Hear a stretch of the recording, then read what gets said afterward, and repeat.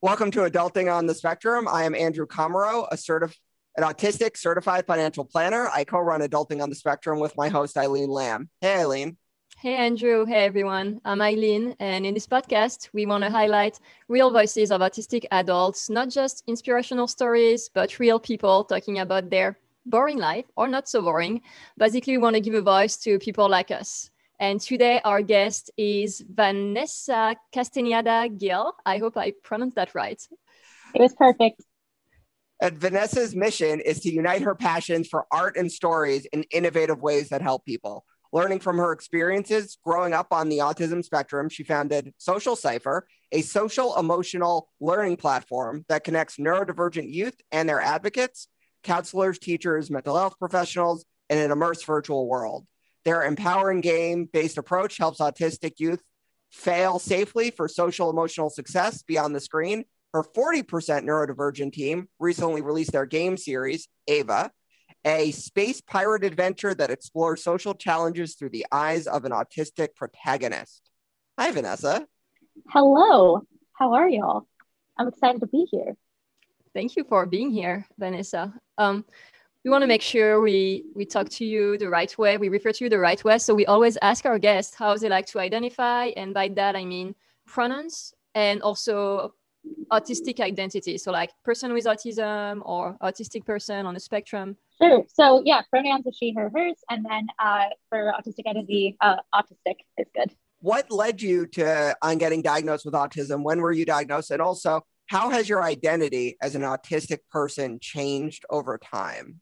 Sure. So I was diagnosed when I was 14. That was, after my parents divorced. It took a while to sort of get there, but there were a lot of signs. And unlike a lot of people who, have been kind of relieved once they get a diagnosis, they feel like, things make sense. For me, I was 14. I felt like I was just a broken person, and I succumbed to a lot of the stereotypes. I felt that I couldn't connect with people. I thought that I just wasn't capable of it. So I tried to shut it down and just not do that. And that resulted in some pretty harmful mental health issues. And so that was really difficult. And that was my perception of autism. I was like, I'm a cold and calculating robot that cannot be fixed, and I am broken.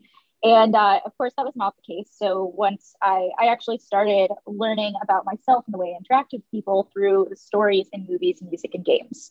And it was through those kind of things that I realized that, I'm not actually a broken person. I just learn very differently, and I'm neurodivergent. And I, went to college, became a neuroscience researcher, and put personal experience together with research experience and started Social Cipher. I would say over time, the way I've seen my autism has really changed. So even though I had created Social Cipher and I was in a place where I was like, yeah, I'm going to help other people like me so they don't have to go through what I went through, I still had a pretty negative view of my past self. And I just thought, my 14-year-old self was so, annoying and emotionless and careless and selfish. And all that wasn't true. I was just, someone that was a different learner that was doing the best with what she had and was going through a lot. And I originally, through the game and through everything with Ava, I was like, yeah, I'm going to try to fix my past self so that no one has to go through this. But learned, after talking to a bunch of other autistic people, that wasn't actually the case. It's about having compassion for your past self and coming to terms with your autistic identity and its strengths and weaknesses and working with it and embracing it overall. I know that you found comfort in games. That's something you talked about. And you are the CEO and co-founder of Social Cipher too. What is Social Cipher, and who is your platform for, and how can people be a part of it? Do you want to tell us more about that? For sure. So Social Cipher, we're a game-based social emotional learning platform that works with neurodivergent youth and the professionals who work with them. And basically, in plain terms, we make space pirate adventure games for these youth that weave in social emotional competencies and help people embrace their identities to just kind of live better lives and feel more confident about themselves. And we have, along with our game series, which features an autistic protagonist, we have curriculum, and then we have an entire remote streaming and tracking platform that goes on with it. And we sell that to counselors, therapists, other mental health professionals in schools. How can someone be a part of it? Like if I want to be a part of it, how do I do that? For sure. So you can always head to our website, which is socialciphergame.com. And you can follow us on Twitter at Social Cipher, or you can follow me on Twitter as BonSolo42 because I'm a huge Star Wars fan. And you can also buy our game or schedule a demo if you're a teacher, counselor, mental health professional on our website. And one thing, and actually, so we do some work, and we actually did it and played through the game, and just like the really interesting feedback was, and I had someone who works for me and does a lot of the coaching, the support, on my team, and he went through it and he's like, it's different, and I'm like, in what way? And then when I told him that it was designed by autistic neurodivergent people, he's like, well, that explains it. He had like never done something like this that was not just designed for, but designed by. And full disclosure, I have not played it. But I mean, I just thought that was such interesting feedback. He's like, it's different. And then he couldn't figure out why, not good or bad. But then when I explained it to him, so how is having like a neurodivergent like team impacted the game versus other ones out there? And again, in a positive way, it was designed for the people that it's serving, which is how it should be. Mm-hmm. Yeah, exactly. I think that, having a neurodivergent team, like for me, representation is more than just, having representation with a character or a couple of characters in the product. You have to have that representation in the people that are making it as well, because that's really where that full circle kind of impact happens. So I think that having neurodivergent people on the team has really been different for people.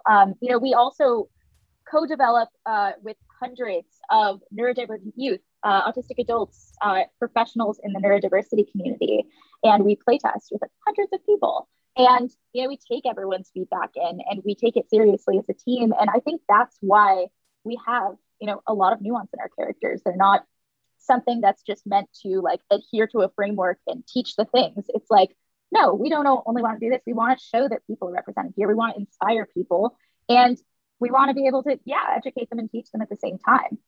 But I really believe that you can't have true impactful education without being truly engaged or invested in some way in something. And that's why I think this works so much more. It also just helps when, like, for example, when we in our game, we have these shutdown sequences for when the main character, Ava, undergoes sensory overload. For us, that's like how lives work in our game. And you can only describe the sensation of having a meltdown if you have one, especially like an autistic or sensory overload one. And so the way that we came up with that is I would straight up go into crowds and subject myself to it and take notes on how I was feeling. And then I would communicate that to our animator and to our artist. And that's only stuff that you can get from other autistic folks. And I knew that we were successful when we had young people that were looking at this on screen. They're like, oh my gosh, that is exactly how I feel. That's exactly what I do. And no matter how much, reading or studying you do, nothing can beat that lived experience. And I truly believe that. I think it's true that no one can explain what it's like to have a meltdown, for instance, better than an autistic person. I know that there is a lot of overlap between like autism and other conditions that can cause someone to feel like uncomfortable in a crowd or with lights and sounds. But when you're autistic, it's just another level. And I just don't think it's the same thing. And who else can know better than an autistic person? So I guess that's one of the reasons why you think it's important to have neurodiverse people in your company. Is there anything you would like people to know about neurodivergent people? That's a broad question, but yeah. No, I mean, I would say that I would really want people to understand that neurodivergent folks aren't broken. We have a different way of learning. And with the right support and accommodations by listening to us, that's the way that you can help them thrive and, reach their best potential. And also that, we're, especially as adults, like we're fully, like we are adults as well and, deserve to be spoken to and regarded that way. Just because we, have this condition doesn't mean that, we're in any way less. And so those are the biggest things that I would say. And also I think that a lot of the time, one of the hardest things to learn, at least for me as an autistic person, was being able to advocate for myself and communicate my needs. So that's something that, neurotypical folks also should try to like meet us halfway at, or at least be conscious of, is that, you know, we're on our way in learning about, or at least I'm on my way in learning about advocating for myself, figuring out my needs, and, you know, just trying to help. And, you know, it helps when people are supportive and can listen and validate the things that I feel that are going on with me, even if you're not experiencing them yourself. Is your app also targeting individual like my son with higher support needs? Is that accessible to them, or is it for people who are higher functioning? Don't kill me, Andrew. Right now it's mostly for folks with sort of lower support needs. It's for anyone that can really read at like a middle school reading level, can use a mouse and a keyboard. But that's pretty much it for us. But that's a lot of what we're working on, is trying to really get around the spectrum, trying to help as many folks on the spectrum as possible. But this is where we're starting. And I just want to mention that I said the word app, but it's not an app like on an iPhone, or it's more of a platform. Do you want to talk about that too and explain? Yeah, totally. And thanks for flagging that. So essentially our game series comes out in different episodes. We're a web-based game, and then we have a web application for streaming and tracking with social emotional goals. And then we also have curriculum that comes with it too. So, and again, you're not just neurodivergent, right? You're also a woman in tech, right? In the startup world. And it's coming from somebody who like does sales as well, right? And just there's a whole, like, I don't golf and I'm in finance. I feel like that puts me like a leg behind. Like, I hate golf. I can't stand it, right? And all these companies want to give me golf balls, invite me to golf outings. But like, how is like, looking to raise funding, awareness for your app, not just as someone who's neurodivergent, but someone who has other diversity as well. Have you had more challenges or less challenges, and how have you overcome them, again, in your field? Yeah, that's a great question. And I would say that's the tough part. I've been really working on the fact that, all right, it is real. Yes, I have a harder time with things. I have more challenges, but I've been trying not to focus so much on that, and more trying to spin it into, all of these things are, quote unquote against me, but I'm not going to be a victim of them. I'm going to use my strengths that I've learned from all these things and try to spin it. And so it's hard, because I think when things get really difficult, like in fundraising or in sales, or, when I talk to someone and they don't regard me as, or treat me the way I should be treated, right? It's so easy to feel discouraged and fall back on like, oh, it's because I'm autistic, I'm a woman, I'm Latina, I never grew up in, an affluent kind of community. But I think that can only take you so far until you start either taking action, educating people about it, or, acknowledging that, like, yes, this is a thing that I have that may put me against odds with things. But you know what? It also serves as a great indicator of the people I should be working with.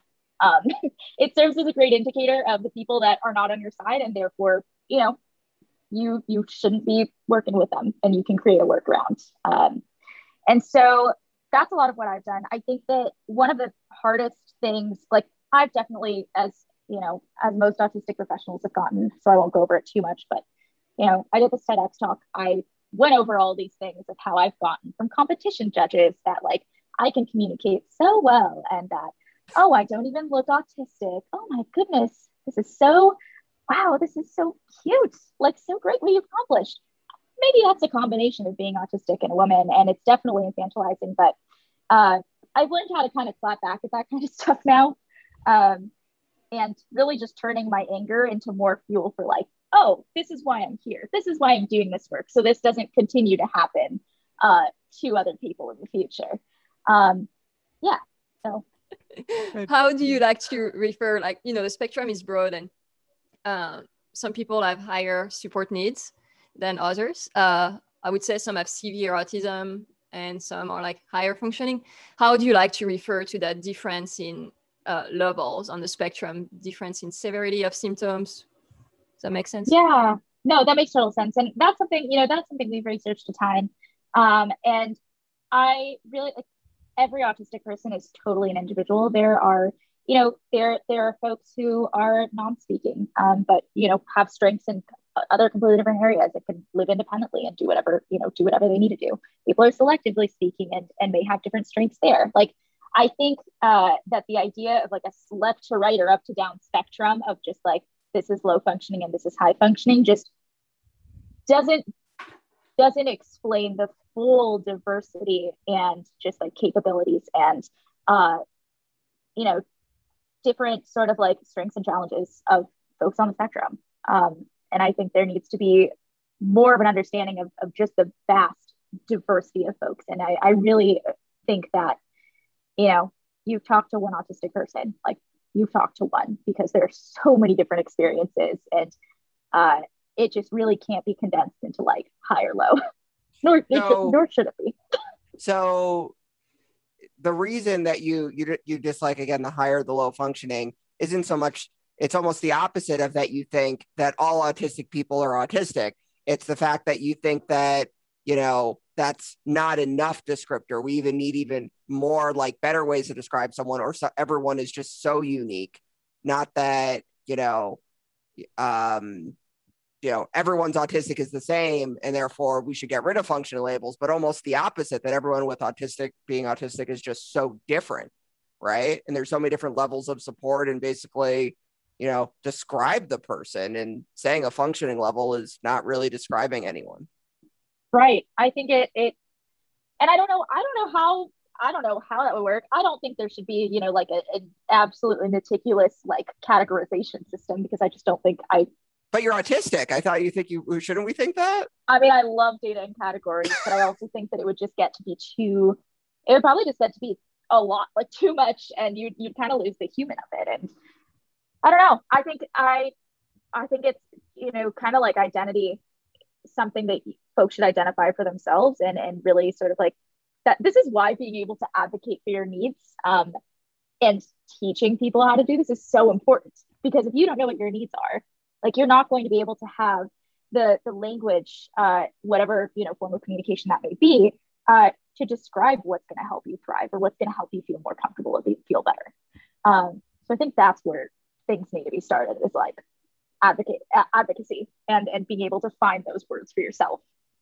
I think the issue here is that there are autistic people like my son who are, level 3 autistic, and like he can communicate basic needs with an iPad, AAC, but I don't think he'll ever be able to advocate for himself or live independently. And there are so many autistic people who are in this category. And of course, you don't hear about it because they can't be on social media. They can't advocate for themselves.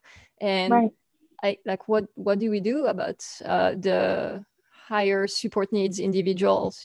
It's tough, because they need someone to advocate for them. They can't do it for themselves. And not just when they're kids, but when they're adults too. And that's where it becomes tricky. And so while it's true that someone who is high functioning can still struggle in severe ways in certain areas of their life, they're still going to be better off, if I can say, than someone who can never do these things. You know what I mean? Someone who sometimes go non-speaking because of, overload, cannot comprehend what it's like to be fully non-speaking for your entire life. And I find that it's hard to find advocacy for those severely autistic, higher support needs people, and it's hard to include them in advocacy. Do you have any ideas about that? And maybe how you've done that with your own app and your own work? Yeah, I mean, that makes absolute sense. And I've been thinking of the same question too, of like, how are we including people in this? And for us, right now we're mostly with like high support people. We do have non-speaking characters in our game, and we're trying to increase representation through that as well, because we know that's super important. But yeah, I think, besides finding some kind of way to communicate whatever that may be, whatever is most comfortable with, a person with, higher support needs. I think that like, that's also, where parents and autistic advocates just need to work together, right? Like, and, you understand and you want what's best for your child, and what's, going to make them comfortable or make them feel happy. And working working with other autistic advocates who, of course, are not going to know the exact experience of your child, unfortunately, but may have some idea of at least, the sensory and social kind of things around it. It's at least a start. And I honestly don't know, the right answer, but I think that working together with like a parent or a guardian's kind of like love for the child, as well as, information that we do have from actually autistic folks. I think that's where we have to start. Yeah, I love that you said that. It's balanced, because it's true that, no one knows what being autistic is like as well as an autistic person, but it's also true that just because you're autistic, it doesn't mean you understand what someone who's on another part of the spectrum is experiencing with their own autism, because we're all different.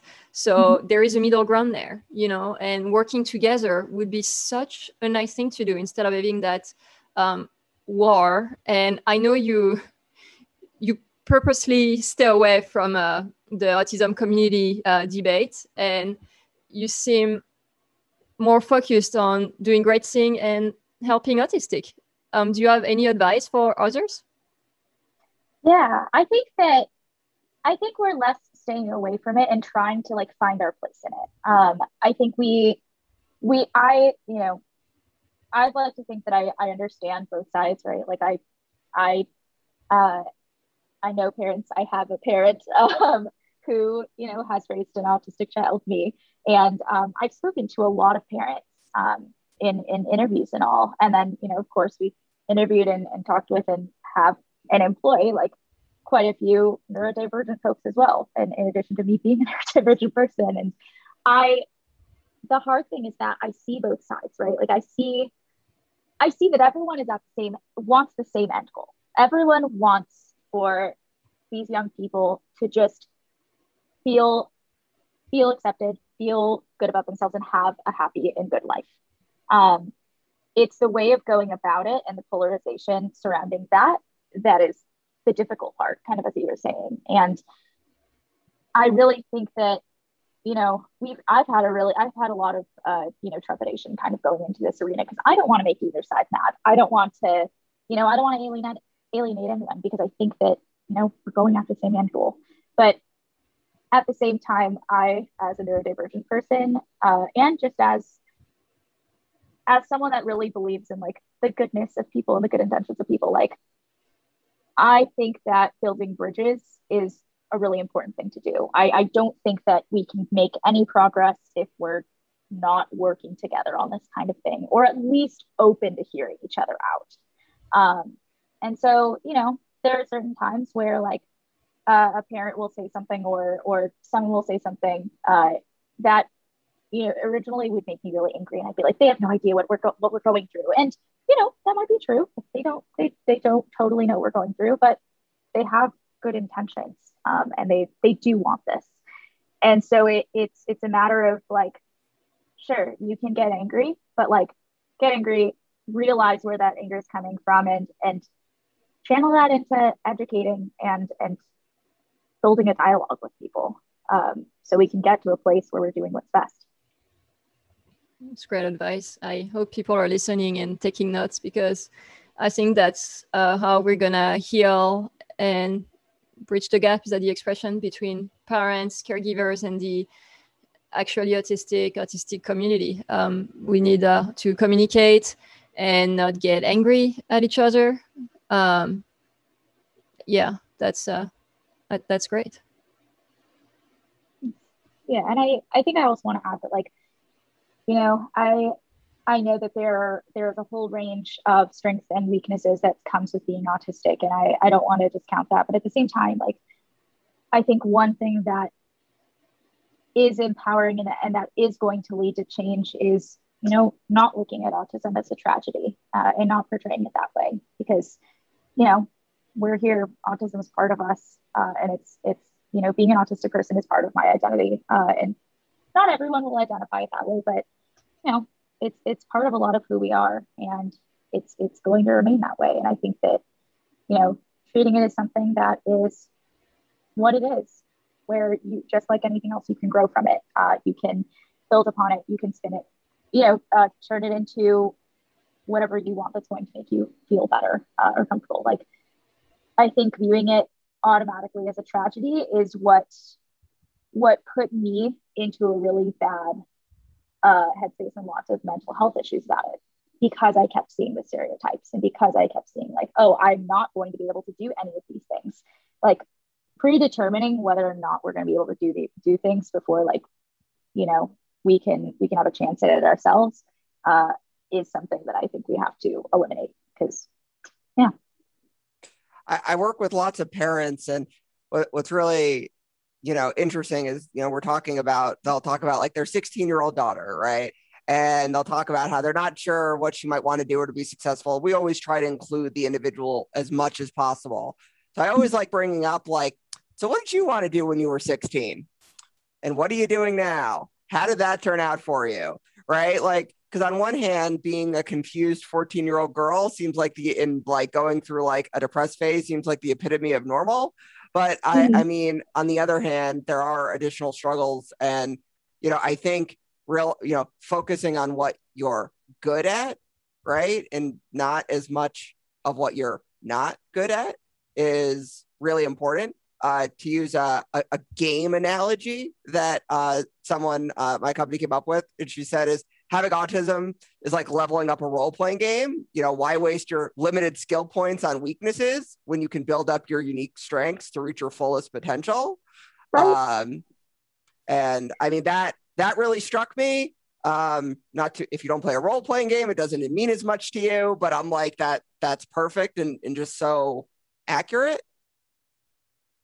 Yeah, that makes absolute sense. And so that was the hard thing. That was the hard thing about growing up and going to college, or, you know, the idea of like going to college, getting a job and all of that. Like the other thing that builds up on all of this, right, on being an autistic person, being bogged down by stereotypes, all that kind of stuff, was that, like, you know, I was the first in my family to go to college. And, you know, we, at the time, like, my parents divorced. I was raised by a single mom for like most of my life.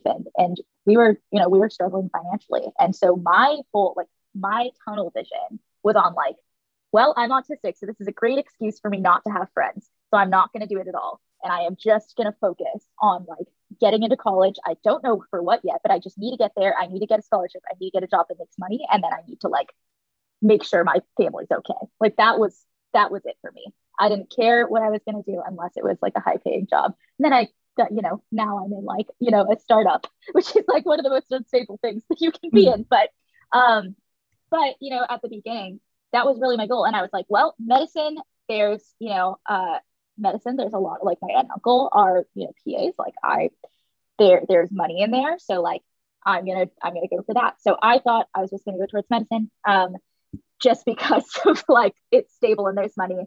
And then I started really getting into my understanding of the brain. And I was like, you know, especially after I got my diagnosis, I was like, I really want to learn how I even work. Like, how is this even happening? And so I started getting super into neuroscience, and I was like, okay, I'm going to be a neurosurgeon because that's still medicine and it's still safe, but there's money, but it's something I'm really interested in. And then I took organic chemistry, and I realized that medicine was not for me. Also realized that I hate the sight of blood. So also just not going to work out. So then I pivoted and I was like, okay, I'm going to be a neuroscientist. And that's when I had started working in a neuroscience lab, really luckily before my freshman year of college. So I have an amazing PI. And and, you know, I got published and I was like, okay, this is the path we're going on. PhD, here I come. And then I came up with Social Cipher. I thought it was going to be a college passion project I was going to do with my friends. I thought it'd make a great paper, but then we started winning pitch competitions, and I got accepted to a program called Halcyon, where right after college, I went to live in a mansion in DC for 6 months, and they paid me to do it. And I was like, well, I guess I'm working full time on my company now. And that's why we're here. So one thing is I find that, you know, especially neurodivergent folks are well suited to be entrepreneurs. At the same time, we're horrible to be entrepreneurs. Like, yes. You get exactly what I'm saying. I don't have to explain it. Thank you. Yes. But you've taken it like a step further, not just like a small business, but like when I'm working with you, I say, like, just, how do you help other entrepreneurs who want to get to where you are? And I like to tell a lot of, like, you can be successful without raising money and funds and having an app. I mean, platform or an app, if that's what they're thinking. But like, what advice can you give to others who are saying, struggling to do that? And I guess the thought that comes to my mind is I find we get way too lost in the details a lot of times, which could be an amazing strength. But I find a lot of times with business, you just need to get started, right? We were talking just before we started recording, right, about how nothing turns out how we expect it to be, especially when you're an entrepreneur. So, sometimes you just have to see what happens. What advice would you have to give? Yeah, so I'm autistic and I have ADHD. So the whole getting started thing is like, something I'm still trying to figure out. I mean, of course, I've gotten started with the business, but there are, right after you get started with the thing, there are millions of other things that build onto it, of like other things that you have to get started with. Yeah, exactly. No, this is I have a squishy brain right here that I'm like squeezing because I'm like, okay, we got to stay focused. But I guess my like, so this is also an example of like, the challenges that I'm facing, right? But that are also kind of strengths for me is like, I didn't grow up in a high income household, and I'm a Latina. Like, we're known for those two things, like known for being very resourceful. It has taught me to like be super scrappy, to like figure out how to get things without paying for them, and to lean on people for help and like do what I need to done by using the resources around me. Like, that is probably the number one thing that has helped me, is like, because we did not, contrary to all of the TechCrunch and whatever startup publications, whatever, contrary to all of that, you do not need to like start hitting the ground raising money from investors right away. You shouldn't, actually. You should bootstrap and do your research, which we're great at. Like, we're great at research. We're great at searching databases. Do that as much as possible. For the first 2 years of our venture, we only were we were completely running off of money from pitch competitions, crowdfunding campaign that we did, and grants. That was it. And just now, I am started like 3.5 years in, I am now actually raising money. But before then, that's all it's been. And there are so many resources out there. There's accelerators and incubators and fellowship programs. And like, you can do, it is literally just like Google search for funding opportunities for startups, for women, for neurodivergent people, for people of color, like all of these things.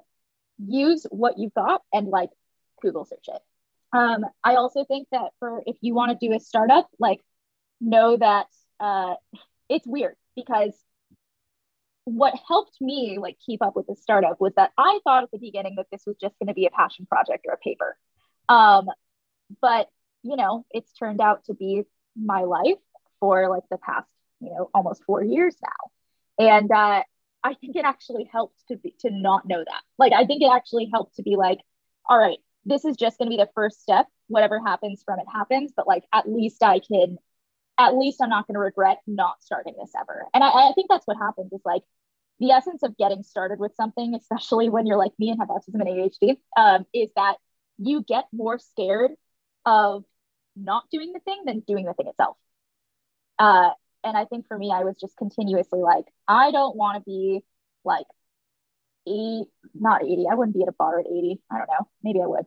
I don't want to be like 75 at a bar, or like at a like my grandchild's wedding or whatever, and be like, yeah, I almost tried to start this company. It was a cool idea, but someone's already done it.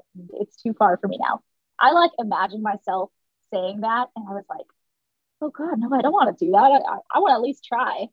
And so that's kind of how I got started. And I think you can like pull the card and just be like, but I'm autistic and I'm this and I'm that, and nobody's going to take me seriously. Or like, people like me don't do this kind of thing. Like, find role models, man. I'm out here. Andrew's out here. Like, we're all out here. Like, there are people out here that are neurodivergent that are starting businesses. There are people like me that are out here doing startups. And you're not alone. and you just gotta search for us. Like if you're thinking of starting startup and you're autistic like me, reach out to me. I will help you out, because I know I'm probably one of the few like autistic women in a startup, but like we're out here and we're so down to talk to you. Yeah.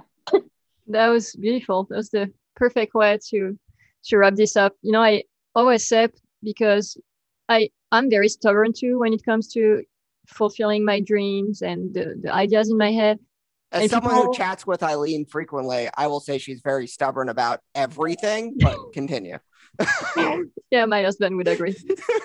But that's also a good thing, you know, because I never give up. And when people ask me like, how do you do it? I'm like, well, we're going to tell me no like 30 times and I'm just going to keep going. You know, that's what happened with my book. And I think that that's how you do it. You never give up, basically. And you touched on that, and that was beautifully said.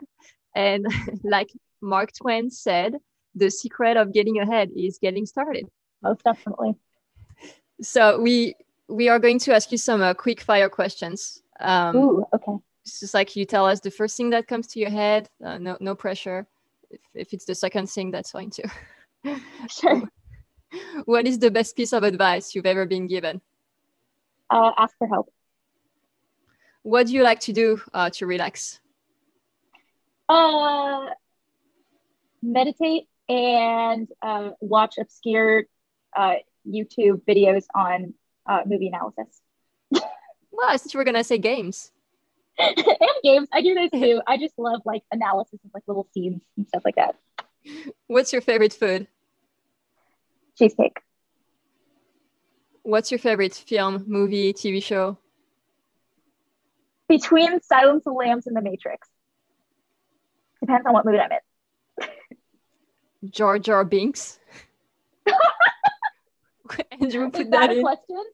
What's No. that, Andrew? No. That was a question. No. What does that mean? The answer is no. What does that mean, Andrew? I'm never gonna trust you again. I always throw in like one question, like as the podcast is happening, because we edit a Google Doc for Eileen to read. And Exactly. I need to Google this. You'll automatically see that the answer is no, Eileen. Yeah. Just like the most hated Star Wars character, like just ever. So he's so hated that actually they redid, like there were fans that hated it so much that on YouTube they posted the video with all of his like clips cut out of the movie and then just posted the movie like that. They're like, now it's better. It sounds so autistic. It honestly probably was. It was probably an autistic person. That's funny. Yeah, I guess I need to watch Star Wars, huh? How have you not watched Star Wars? I'm not doing another podcast with you until you watch at least one Star Wars. I have no movie culture. I mean, I just don't. Sorry. You must. So where can people find you online? Yes. So great question. You can find us at socialciphergame.com. That's cipher with an I. And if you press the get the game button, and especially if you're a teacher, counselor, mental health professional, school administrator, you can press that button and you can either buy the game directly from there, or you can contact us and I will demo you through it. And, you know, ask me other questions and we can figure something out. You can also follow me personally on Twitter as VonSolo42, as evidenced by the Jar Jar Binks question. I am a Star Wars fan, so that's why that name is that way. And then you can find me on our company on Twitter at Social Cipher. And that's mostly where we are. We also have Instagram with the same handle, but really like our website and our Twitter are probably the best places to see us and find us. Thanks so much for joining us today. It was so great talking to you. It was fun. Yeah, thank you all. This is so fun. Bye-bye. Bye. Bye.